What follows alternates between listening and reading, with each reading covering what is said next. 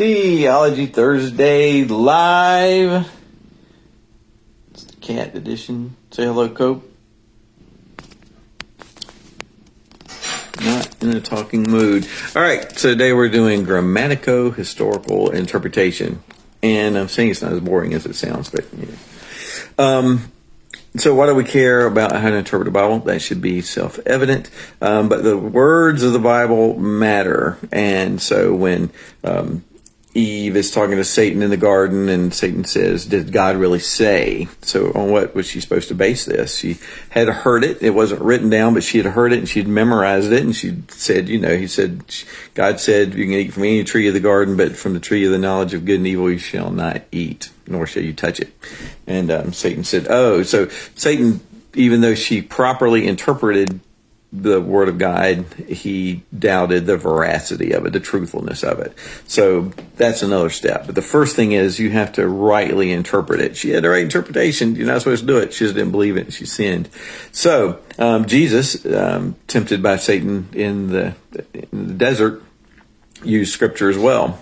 You can even say he was quoting himself to Satan. And so if we want to make sure that we know God's mind, God's will, God's thoughts in things, and we have to be able to not only know the Word of God, but to properly interpret the Word of God. So today, what we're looking at tonight, this evening, what we're looking at is grammatico-historical interpretation.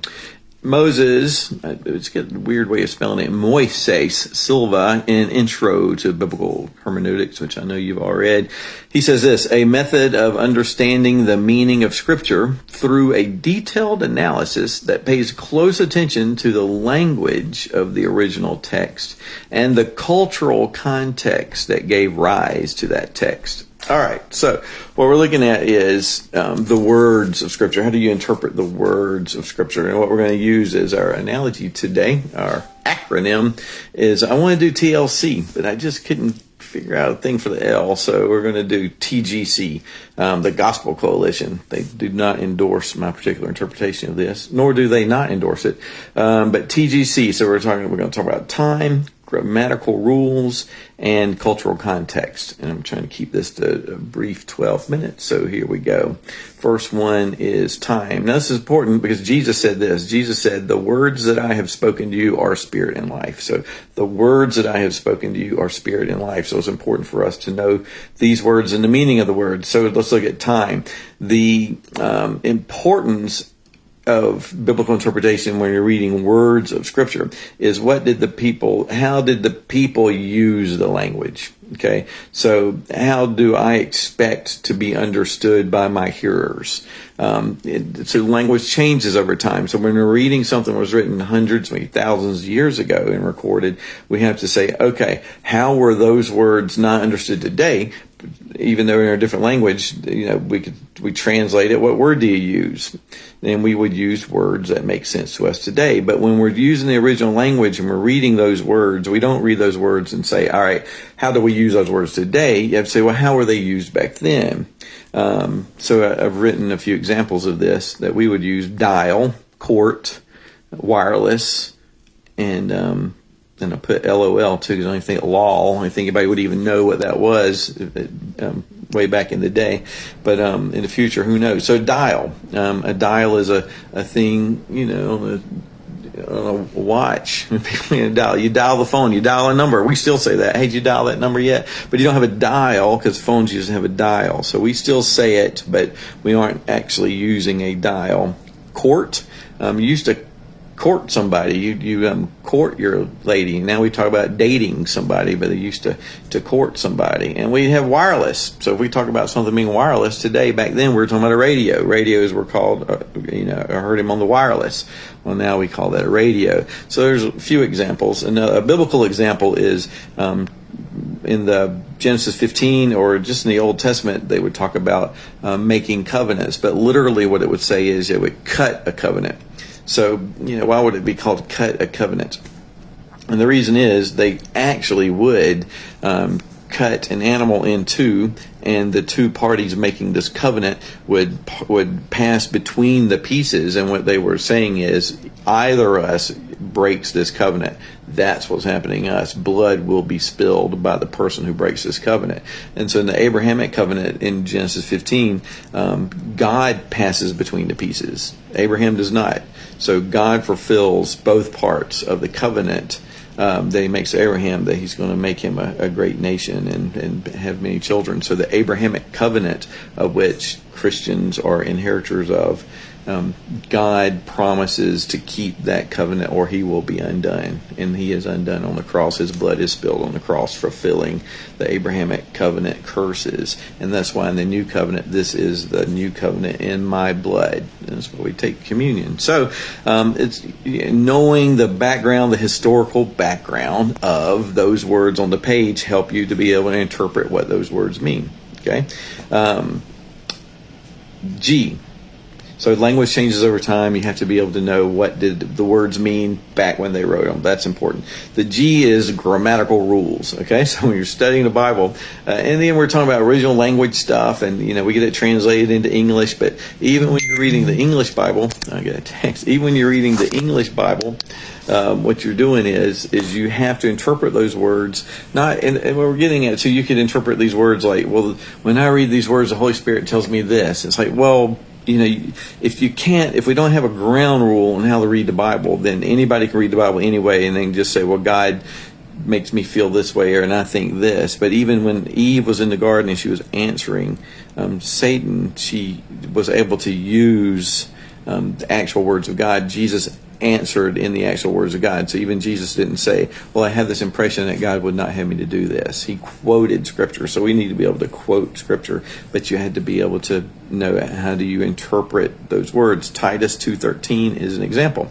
It says, looking for that blessed hope, the glorious appearing of the great God and our Savior, Jesus Christ. And that's King James. Okay. The appearing of our great God and our Savior, Jesus Christ. Now, there is a thing called the Granville-Sharp rule in 1798. These two guys, I guess, they wrote this paper and they studied these things. And over time, Greek scholars have looked at this and they all agree the Granville-Sharp rule is true. And what the Granville-Sharp rule basically governs this idea. So what this says is our great God and Father. So literally it is our great God and Savior, Jesus Christ.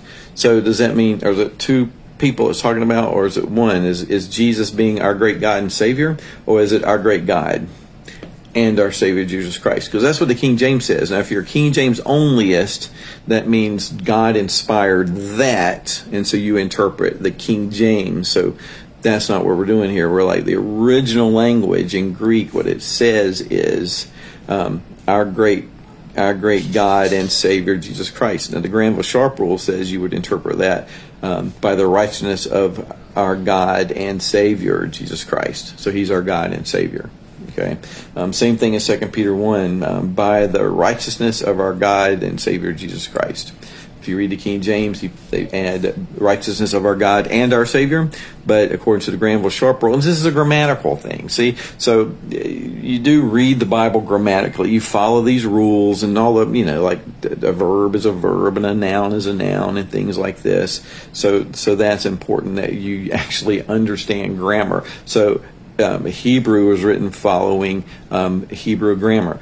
Greek was written following Greek grammar. So if you start to study more in-depthly, if you want to find out a little more about the background of the Bible, the language, or thoughts behind your English translations, then you need to understand a little bit about, or somebody need to understand some grammar to be able to translate these things into English. So when you hear, and all I want you to be able to do is if you're reading something and or hear somebody talk about the grammatico-historical method of interpretation, all they're talking about is what did the words mean then and what was the grammatical structures then. So what were they trying to communicate with those words to their hearers then? Is called the original reading audience. And the last thing is C. So we're doing TGC, the Gospel Coalition, the cultural context. You'll see sometimes somebody say he tore his clothes. Oh, why he tore his clothes? Was that a metaphor? What does it mean? And so we know back then when somebody would tear their clothes, that's what they would do to express grief, great grief, they would tear their clothes. They didn't do it because they were happy. They didn't do it in celebration. It was always about a terrible grief. The prodigal son is a good example, Luke 15. So they were asking some people who lived, it was not back then, but people who lived in the same culture now that had the same sort of cultural mores, the same ways of looking at things as they would have back then. And so what they were asking these guys that lived in this area in the Middle East, they were saying, so when you hear the story of the prodigal son, and he, wants his father's inheritance, and he wants it now, and he takes it, and he goes off, and he lives and spends it all. How does that come across? And they're like, oh, it's terrible. And they're all like, how awful it is, because they're saying he wanted his father dead, because that's how you get your father's inheritance. You wanted your father dead. Now that was when Jesus is telling the story. So when you hear that, it's like, what does that mean? Well, he just wants his money. But this guy knew he wasn't going to get it. That's the way it worked until your father was dead. So he wanted his father dead. He would rather have the father's stuff than to have the father. And then we see the elder brother is the same thing. He's not excited at all about the younger brother coming back, or his father being excited about his younger brother being back. He's just upset the son has squandered all his money, and now his dad's throwing a big party and using more of his inheritance for this guy. So he cares more about the father's stuff than the father too. And the son just wanted it, and he's gone, but he's back now. There's rejoicing, but still got the elder brother. He's still there, but he thinks he can get the father's stuff just by obedience. Doesn't love the father, wants his stuff, but he's going to be a good boy and stick with it. And Jesus is telling that parable to those people in that context and telling them in that culture, that's what you're doing. You're mad at them because they're back, but they're back. But you just don't even, if you loved me, you loved what I love, and I love to see these people coming back. I love to see the return of my children. And so that just gives you a little bit of the cultural understanding of how something was received back then. So those things are important to know. Doing this avoids overly spiritualizing words on the page. God had it recorded in words, and so we're meant to understand those words on the page. So when you're looking at grammatico-historical interpretation, that's all we're talking about, is using grammar as it was used back then. So remember TGC, language changes over time. How was it used back then? Grammar, we got to make sure we're using grammatical rules to properly interpret things. And then the cultural context, what was going on back then. That's why you study some history and stuff. So that's the neat thing about knowing the background. Why was it written? Where was it written? Who wrote it? And when was it written? Okay. That's all I got. God bless.